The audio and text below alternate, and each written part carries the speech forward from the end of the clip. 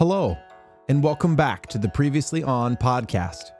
We hope that with the short break we took for the holidays, you were able to celebrate safely and in a way that allowed you to rest and relax. We're certainly excited to be back with you, continuing our conversation about the first season of Avatar: The Last Airbender, and more specifically, the first book of that series, Water. My name's Brandon Berger. I'm Evan Muse. And I'm Maxwell Anderson. And together, we're our own sort of Team Avatar. We're very excited to keep our conversation going as we navigate our way through the first book of this series. For our 8th episode of the podcast, we'll be taking a look at chapters 15 and 16 of Book 1. Previously on Avatar. Here's some more information about Chapter 15, Bato of the Water Tribe. It's the 15th episode of the first season and is the 15th official episode of the show. This episode was written by a new writer to the show, Ian Wilcox, and sees the return of Giancarlo Volpe in the director's chair. Bato of the Water Tribe originally aired on October 7th, 2005.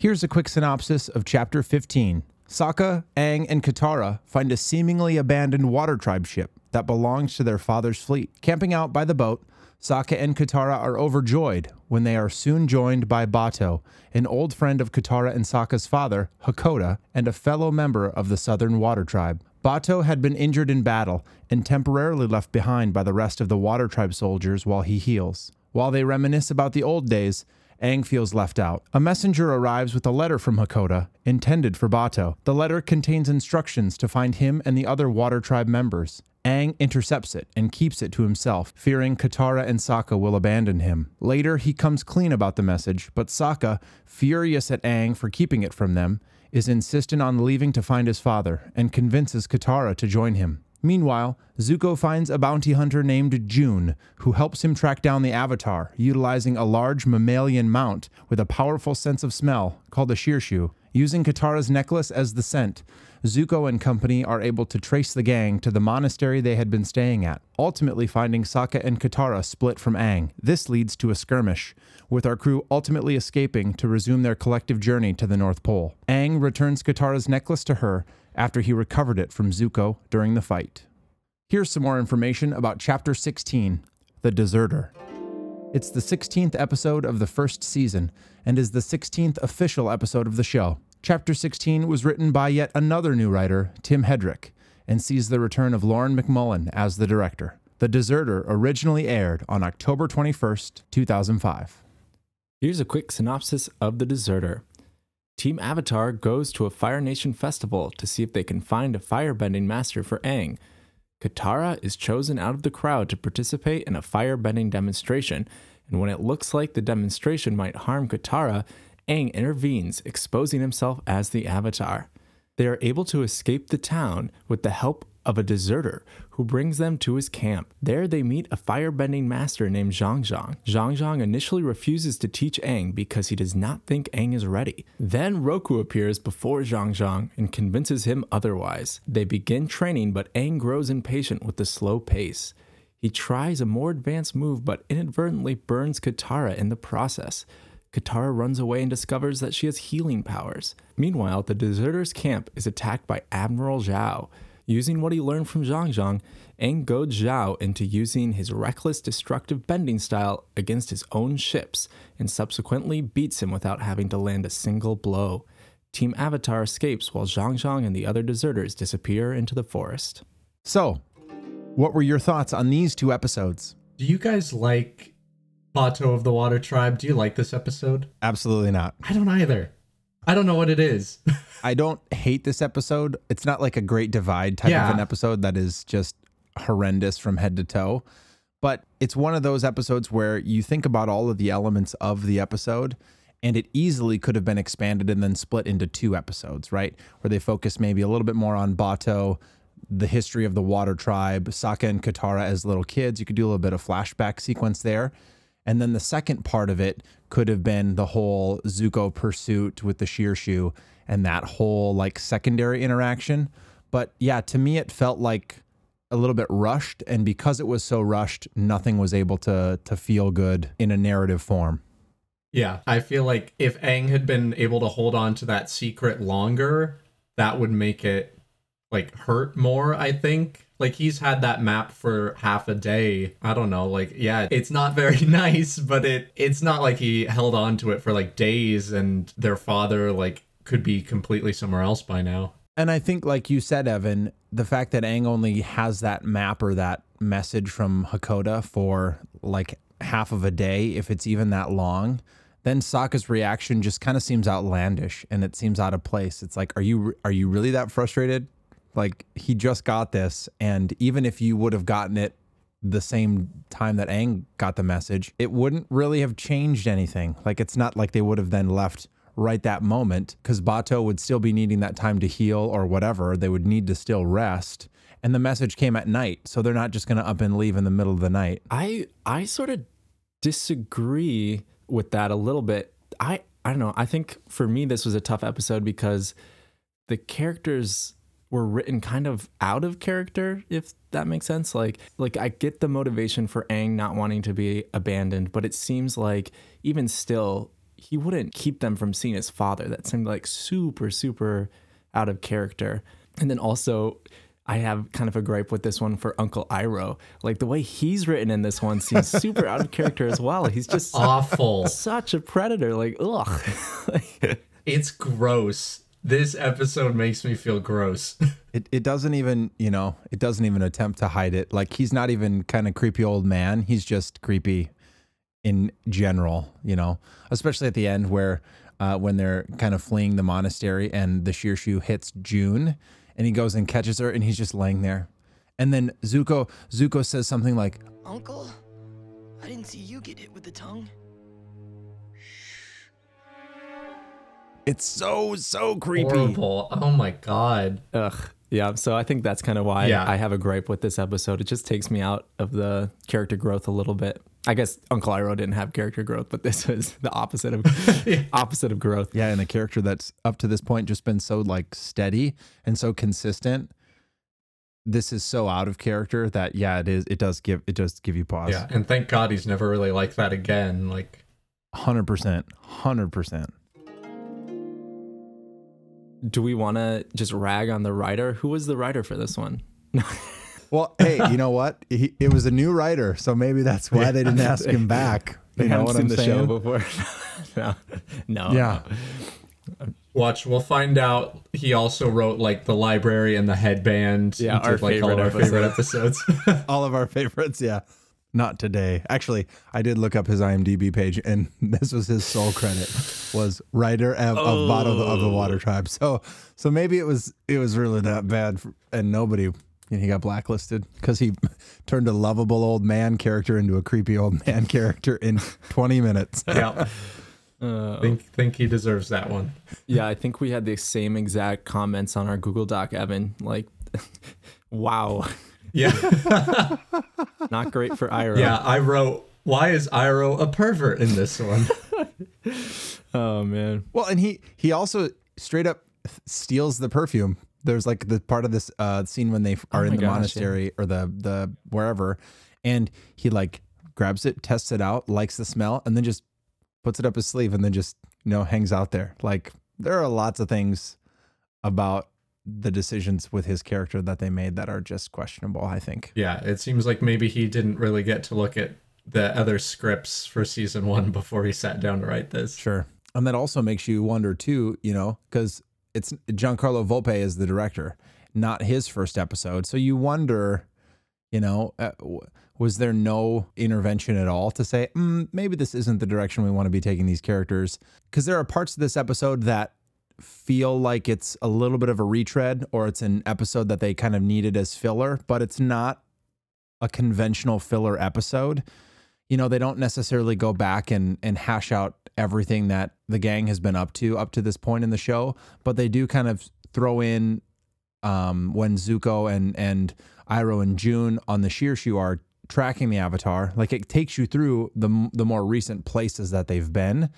So it kind of retreads it in that way where they're reusing the material, but it doesn't feel like a straight up filler episode where they're just using the clips. I don't know. Yeah, I think it could have been fun if this episode was later on and we got to really go back and see some deep cuts of places that they'd been and sort of have fun with that. But at this point, it was like, yeah, I know that was 2 episodes ago. I remember. Thank you. Right.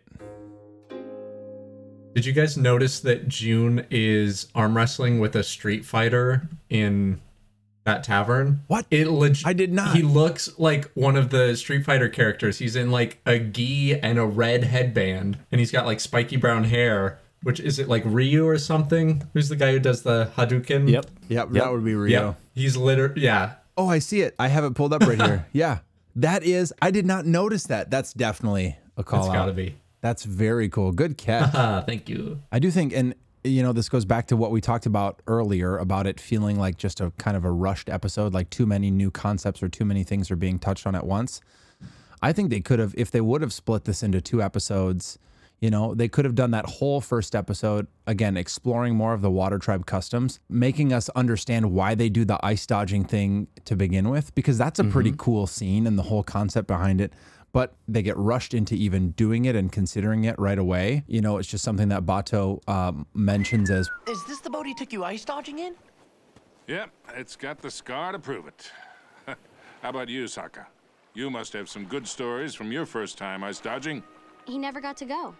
Dad left before he was old enough. stuff that they could have then flashback scened to all of that. Like doing a flashback scene where Bato and Hakoda are doing their ice dodging. How cool would that have been? You know, things like that that are just missed, I think, when they try to put too much into one episode. Yeah, it's a lot of tell instead of show. And in a show that's so powerful when it uses its visuals, like there's some really cool visual moments in here too, and even in this episode, but they relied too heavily on like an exposition dump rather than just using some of that visual storytelling that has been fairly successful, I would say, in past episodes. I agree. The rushed essence of the boat scene where it's like, this is kind of Sokka's manhood journey, right? That's a pretty big deal. Yep. But instead it's sort of the rite of passage. It's a vehicle for Aang's guilt, it just makes it feel like a kind of throwaway, right? You're focused on Aang's guilt instead of this really cool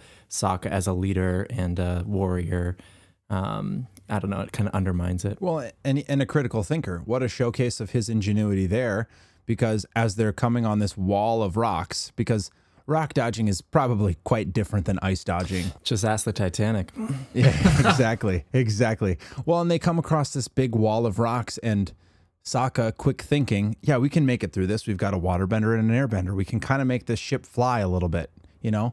I think just such a cool, kind of a cool concept, kind of a cool moment that, yeah, Max, like you said, using this kind of rite of passage for Sokka as a vehicle for Aang's guilt just feels off. It feels weird. When they're flying over the rocks in the boat, it reminds me a lot of that Adventure Time episode, the gender swap one, where they're like flying through the clouds on Cake and Lord Monochromacorn, and then they're like out of breath. They're like, whoo, whoo, and Cake is like, why are they breathing hard? We're the ones doing all the work. It's like Sokka at the end is like, oh, I'm so tired, but of shouting. Aang and Katara are the only ones doing anything. Just as long as they didn't cut to Bato just sitting there, Yeah, exasperated, because he legit just sat on his butt the whole time, he would have been the first to go if they crashed into those rocks. just like a R-rated Avatar episode. Just everybody dies. Final Destination. Everybody dies in a bloody crash. Yeah. Well, there goes the Avatar cycle. He just goes to Bato goes to Hakoda. Hey, about your kids. Sorry. Oh, no. Well, and it's Bato's spirit, because Bato's already dead too. Like, hey, we hung out and we're all dead now, but it's good to see you today. Do you think it's a waterbending custom to leave your injured behind? That seems pretty interesting. I read it as like they're going to fight a battle and they just don't think he's in good enough condition to fight. So rather than drag him there, they just want to let him heal. Leave some men behind, kind of. Yeah.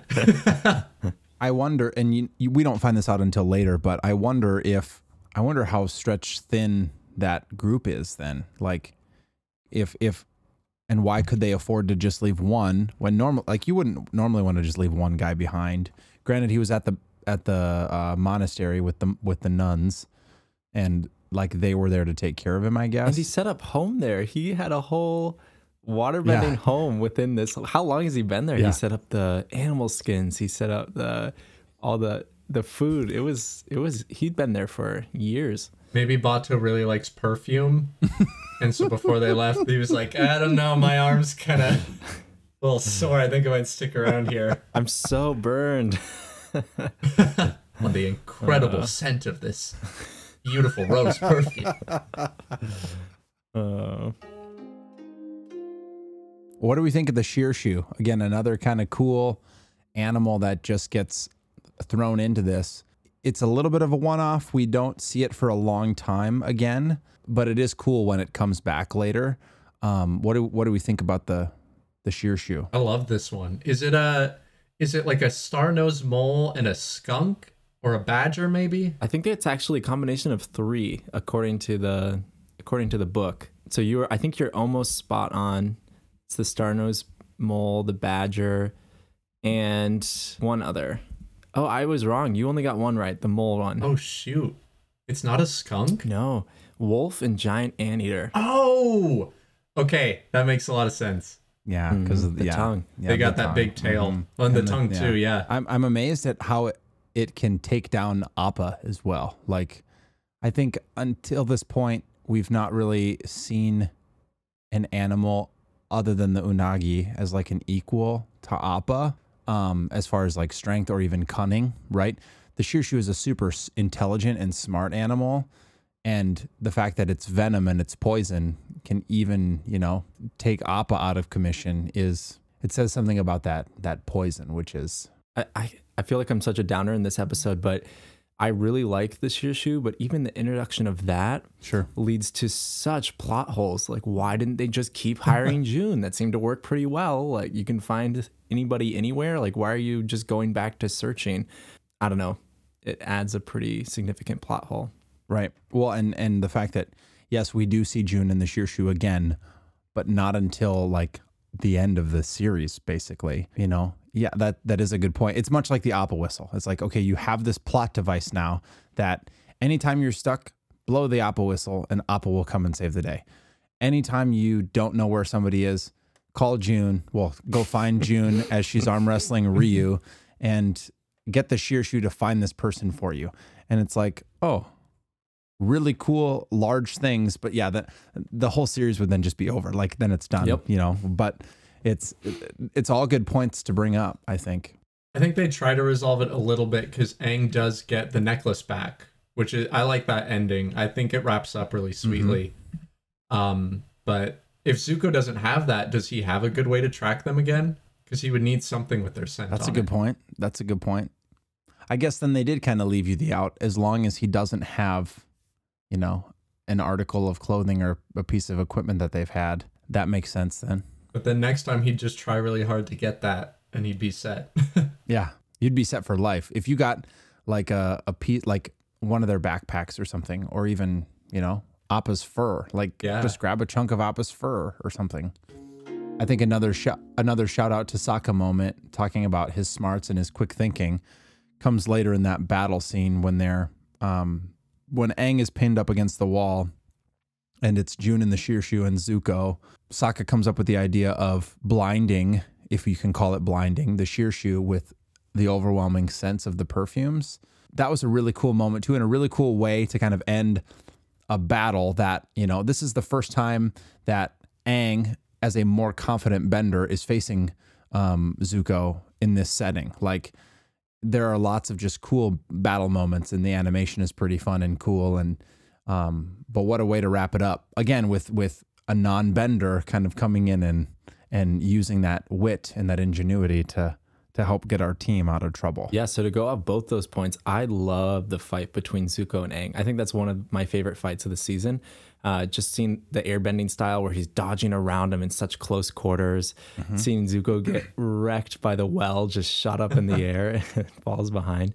And then to the Sokka point, yeah, this was a good episode for him. It starts with him tracking down Bato, basically, right? He's like recreating the battle to them, like, oh, this is where the Fire Nations were, but they pushed him back. And then somehow he misses the giant ship and Katara has to point it out. But there it is. Gotta give Katara something to do. The trail ends here. That's a ship. Oh, there's a beach and an ocean and a giant ship. But yeah, no, he has that moment. He has his rock dodging moment, and then this perfume moment. He this is a good one for Aang and Iroh, not so much, but Sokka really has a good time this episode. Oh God, yeah, Iroh. No redemption for Iroh in this episode.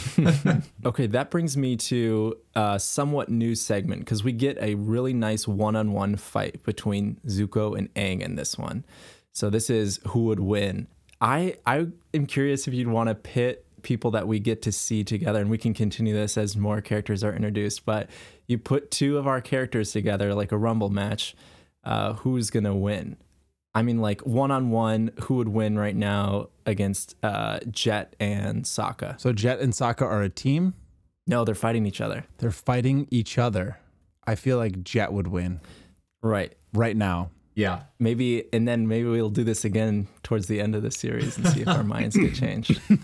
Because we get to see it pretty clearly now multiple times. Aang versus Zuko. Aang can kind of best Zuko. Mm-hmm. So and the funny thing about that is, even though he bests Zuko, he doesn't necessarily like out muscle Zuko. In true Airbender fashion, it's a much more like pacifist approach. Like, I'm gonna flow through your fighting and kind of use your own fighting against you, much like Aang does in the Deserter episode with Zhao at the very end there. It's a very similar kind of fighting structure, fighting style, where he's always redirecting his own energy to just keep his opponent off balance, which is it's a very cool thing. yeah, Zuko's downfall in multiple of the Aang fights were like the environment around him. Like in the first battle, it's the mattress and he gets slammed up against the mattress. And in this one, it's the well water that he just gets, tossed in the air. Yeah. Which is funny because when he's disguised as the Blue Spirit, he's really good at manipulating the environment. But the second he's thinking about being a firebender, he forgets all of it. Right. It's all fire. And Max, you said this, I think, last podcast episode, or at least in an earlier podcast episode, just benders being crippled by their own elements as well. When you're not necessarily thinking about everything else that you could do to your advantage in a fight, you're going to leave yourself open to something that could then be your downfall. All right, Katara versus Haru. Oh, Katara. Haru sucks. Wait, with or without the beard? Oh, he's too powerful with the beard. This is pre-beard Haru. He's not there yet. Later, maybe Haru would have the edge with the beard, but I honestly forgot that Haru was a character. I didn't actually forget, for the record. For our listeners, I'm not that ignorant. Haru's on first. All right, we can end this segment, but I do want to make our favorite characters fight each other. We got to think, what's a really cool name for your new segment? We have Max's reactions, Evan's musings. Now you've got this like battle royale type of a segment here. What on-air production meeting? I feel like fight to the max or something like that. Oh my That's a good one. Yes, fight to the max. Fight to the max. That is my favorite thing, is that you just come up with these. Like, it's very organic. Yep, 90% of my brain is just thinking about puns, so there's like a lot of energy towards that and just not a lot else. That's Beautiful. good. Next week on Battle to the Max, Boomy versus Ty Lee. Wow. Honestly, though. But we all know that Boomy would win. Easy. Well, Oh, it appears as if a second great divide has appeared on the podcast crew. I do really want to pit Ty Lee up against a bunch of different people because I think she is a very unique fighter. But Ty Lee is very underrated. yeah. But we don't know who that is yet. No. I think Boomy could have all of his chakras blocked and still find a way to bend. I don't think he was He's using his eyes. Yeah. But I know I'd know it when I knew it. I love that line. I love that line So at the very good. end. A solar eclipse. Brandon, you have a good Boomy impression. I was going to say, maybe that's my voice. You know, Yes. Max is basically a fire sage and the new intro guy. Evan is basically Momo, and I can be King Boomy. I'll take that. Well, we can transition to the deserter now. How about this one?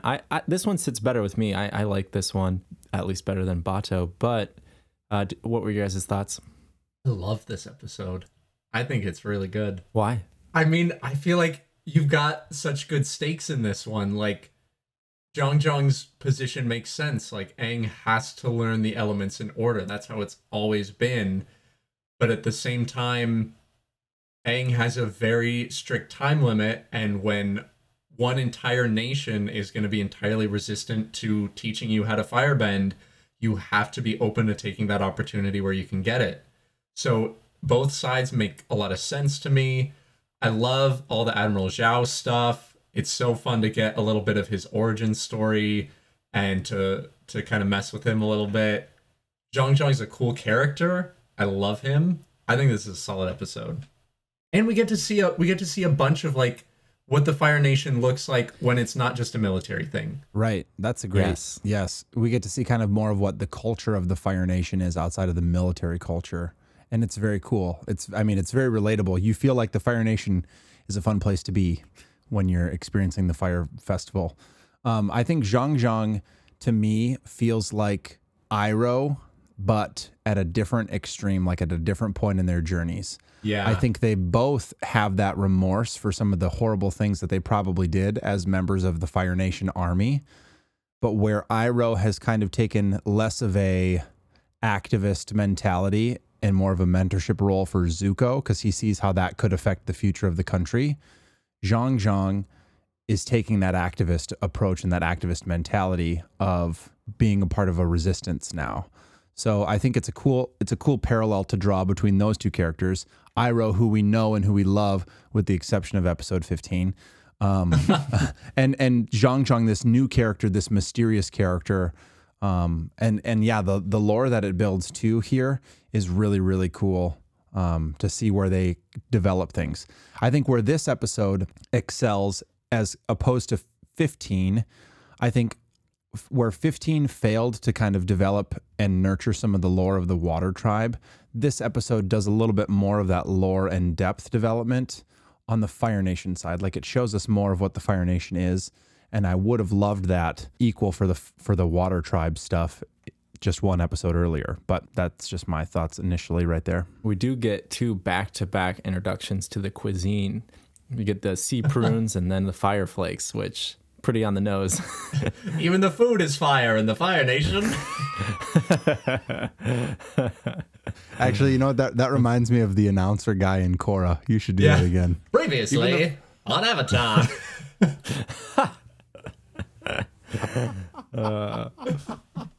That's really good. Oh, we're gonna have to bust out like a radio voice filter Yeah, there we go. for when Honestly, we start talking about Korra. We need to do a fanfic where we do the voice acting. Like, Actually- we have Evan. We can, We'll do a little table read. As long as it's got Boomy in it, I'm so ready. I am so game. Boomy. Boomy's the love interest. Boomy and his love interest, the Fire Sage. Yes. You left me 100 years ago. But I I never knew forgive it you. when I knew it. oh boy. Bonus episode. Here we come. If anybody's a fanfic writer out there, we need some writers. Or if so. you'd like to try for the first time. Please tweet them all at Brandon. Actually, previous _pod, I believe, is our Twitter handle. Don't tweet them at my personal Twitter. I may get in trouble for that. It's like, Brandon, you have 40,000 new followers and they're all Avatar fan fiction. What? Oh god.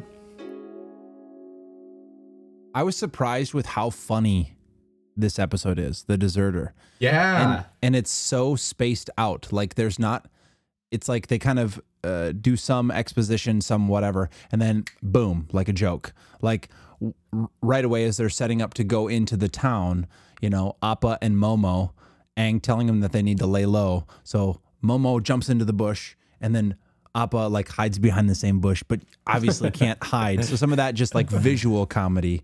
I liked the mask exchange too, where they're so good. in the town, like, oh, we should probably change our disguises because our faces aren't covered. Where are we going to find these masks? Get your genuine Fire Festival masks here. That was surprisingly easy. Like right next to him, which that's funny. And then when Katara just takes the happy mask from Sokka and gives it to Aang and gives Sokka the sad mask. Oh, I forgot how funny certain parts of this episode are. Yeah. And just, yeah, every time. Like when Aang wiggles his thick booty at Zhao. It's, ahoy, I'm Admiral Zhao. just wild. I believe the kids say tick, Evan. Not thick, it's tick. It's tick now. God, I'm so behind. Really? I have no idea. THICC. Tick. I knew the spelling. I didn't know it was pronounced tick. I thought it was thick. I could be totally wrong. If you know the correct spelling, reply all on Twitter or interact with us on Facebook. It's going to be all fanfic and tick. Fanfic and tick. This is our That's actually the name. episode. That's actually the name of the fanfic episode somebody's writing for us. It's called That Tick Journey. Here we go. Yeah, they balance the humor so well in this one with some super serious moments as well. Zhang Zhang really getting in their face and pretty serious. I think his line about Aang not really knowing his destiny, like how could a fish pretend to know the river's destiny? So basically, Aang, you're just one of like 100 avatars. Like you don't know your destiny, which is pretty brutal. Like kind of discounting what Aang has done. And it's to this point, like everybody says like, oh, you're like the Avatar, you're so important. And this is the first person to kind of challenge that. Yeah. I'm the Avatar. It's my destiny to... Destiny? What would a boy know of destiny? If a fish lives its whole life in this river, does he know the river's destiny? No. Only that it runs on and on, out of his control. He may follow where it flows, but he cannot see the end. He cannot imagine the ocean. And what a cool step forward in the animation. Like when they're sitting in Zhang Zhang's hut, he could very, very easily have delivered that same monologue deadpanned. Mm-hmm. And it would have not been the same at all. Like the fact that both his voice, the voice actor for Zhang Zhang did a great job, I thought. And then the animation team, you know, animating that same emotion that they were able to capture in his voice. What a cool moment. I was a big fan of that monologue as well. Plus, you know, it also allows us to see Avatar Roku again, and I'm a big Avatar Roku fan. And the fact that you then see a total reversal, like Zhang Zhang does not respect Aang as the Avatar or as a human because he's just a little kid, right? Like, what has this kid done except run away and jeopardize the fate of the world? And then when Roku manifests himself through Aang, Zhang Zhang almost becomes remorseful, like, oh crap, I shouldn't have done that. I forgot who I was talking to. You're actually a really, really all-powerful like being, and I'm sorry. I'll do what you want. This is one of the only times we see Roku sort of come out and talk to somebody else, right? I think it is the only time. So it kind of shows you how connected Zhang Zhang is to probably the spirit world, or to just, I'm not exactly sure how he could see him or present when that never happens again. But also it got me thinking like, okay, Roku sort of confronts Zhang Zhang and Zhang Zhang decides, okay, I'll teach you. And then he disappears into the forest. And Roku's got to be like, well, I just came out and like talked to you. Where'd you go, dude? Where are you? Yeah. Yeah. Have you guys seen Apocalypse Now? I have not seen Apocalypse Now. It's this episode reminds me so much of that. It's like it's based on a book, Heart of Darkness, but it's like this general or someone in Vietnam who like deserts, and he gets this weird sort of cult following. There's like this guy who also deserts the army and like is escorting them along the river to meet him, and he's this weird like mystical figure, but he's also kind of losing his mind. Highly recommend it, but it feels a lot like the journey to finding Kurtz in that movie.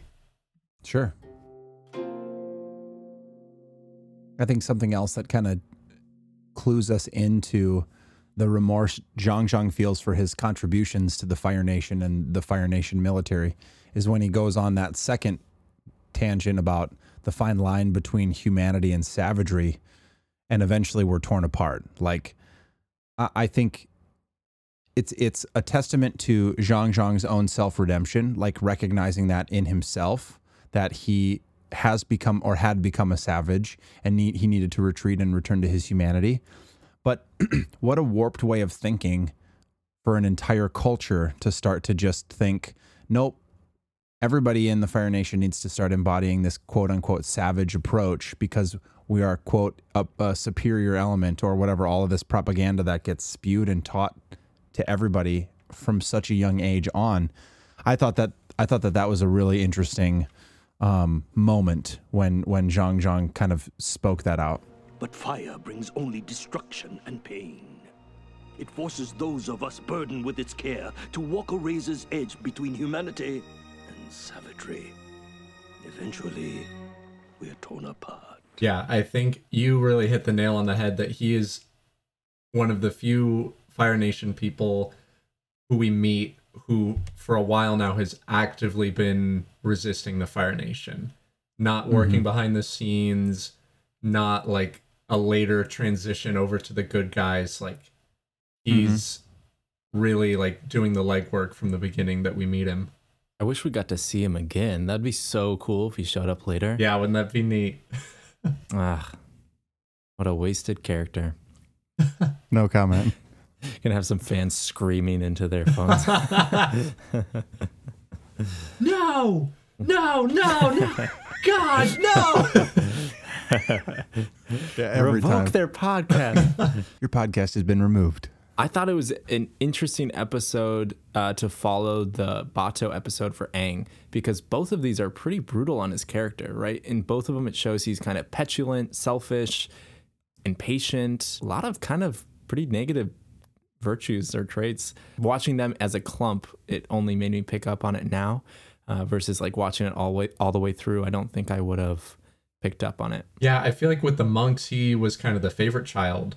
Like, obviously, they knew really early that he was the Avatar, so I think they probably treated him better sometimes. It seems like Gyatso maybe let him get away with a lot of stuff that other people might not. So he kind of has to butt up against that and learn that everything can't always go his way.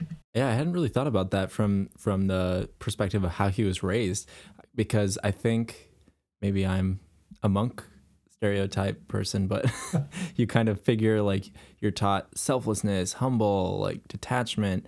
So to see some of the traits that probably were the antithesis of what they were training kind of caught me off guard. But I like that explanation, right? He was sort of the center of the probably the temple while he was there.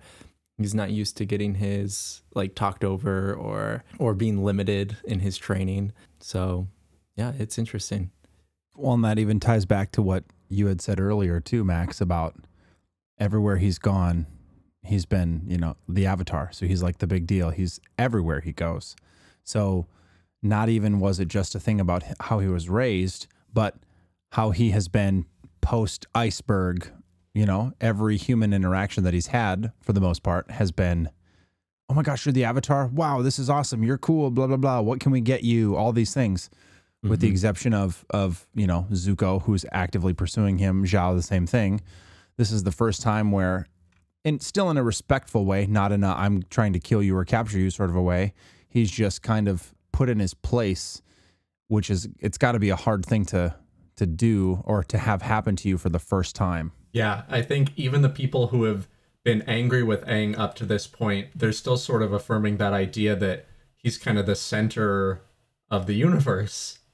And I think it's good for Aang to learn for himself too. I think he can feel better when he starts to not think that everything truly rests on him alone. That's a good point. It's like kind of pivotal moment. We never hear him really use that excuse again with anybody else. But it's the Avatar's duty to master all of the bending disciplines. I think it does help him grow up a little bit.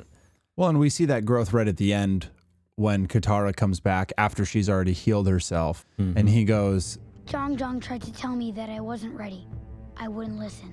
like that self-admission just shows a lot of his growth in this short amount of time. Now, when he vows to then never firebend again, that's a very childlike answer. So even when he shows this growth, he still shows his lack of maturity in handling the situation. As the Avatar, you can't say that. Duh. You're eventually going to have to learn how to bend fire. Whoever teaches you, however you learn, all that stuff. So it again, lots of good growth at the very end there, but still showing us that he's a 12-year-old kid. Yep, exactly. Katara learns how to heal in this episode. That's pretty cool. That is cool. Kind of a new ability unlocked. That's right. Finally got enough experience points. Leveled up. Aang leveled up and immediately hurt somebody. Exactly. And Katara. I do think it's interesting how that ability also unlocked in such a time of crisis. Like, she had just been injured and she was probably scared, probably super emotional, like thinking in her mind, probably, what is this going to do to my ability to bend if I don't have proper use of my hands? And then she just goes and retreats to the element that she feels comfortable with. And then, oh my gosh, I just healed myself. I do think it's a little weird that how at the end of the episode, she does heal Aang's burn, right? But to me, the line from, oh my gosh, I just discovered that I can do this, to then all of a sudden being able to do it on command and at will seems a little far-fetched. I don't know, maybe you guys felt differently about that, but I think it is cool how some of these moments where that next tier of bending ability is unlocked in like a crisis moment. Definitely. I kind of agree, but that's how Katara's development has always been with her bending. We don't get to see the big jumps, or we get to see these big jumps. We don't really get to see the, like, how does she actually learn it? Like, how does she develop it and grow? It's just, oh, yep, she can do it now. Right. And I think before, when that's been able to happen in between episodes, it's been more palatable for me. Like, if we go from the waterbending scroll episode to the episode following, where then she has much greater command and control, that makes sense to me, because there is supposedly a passage of time, a greater passage of time from moment to moment there.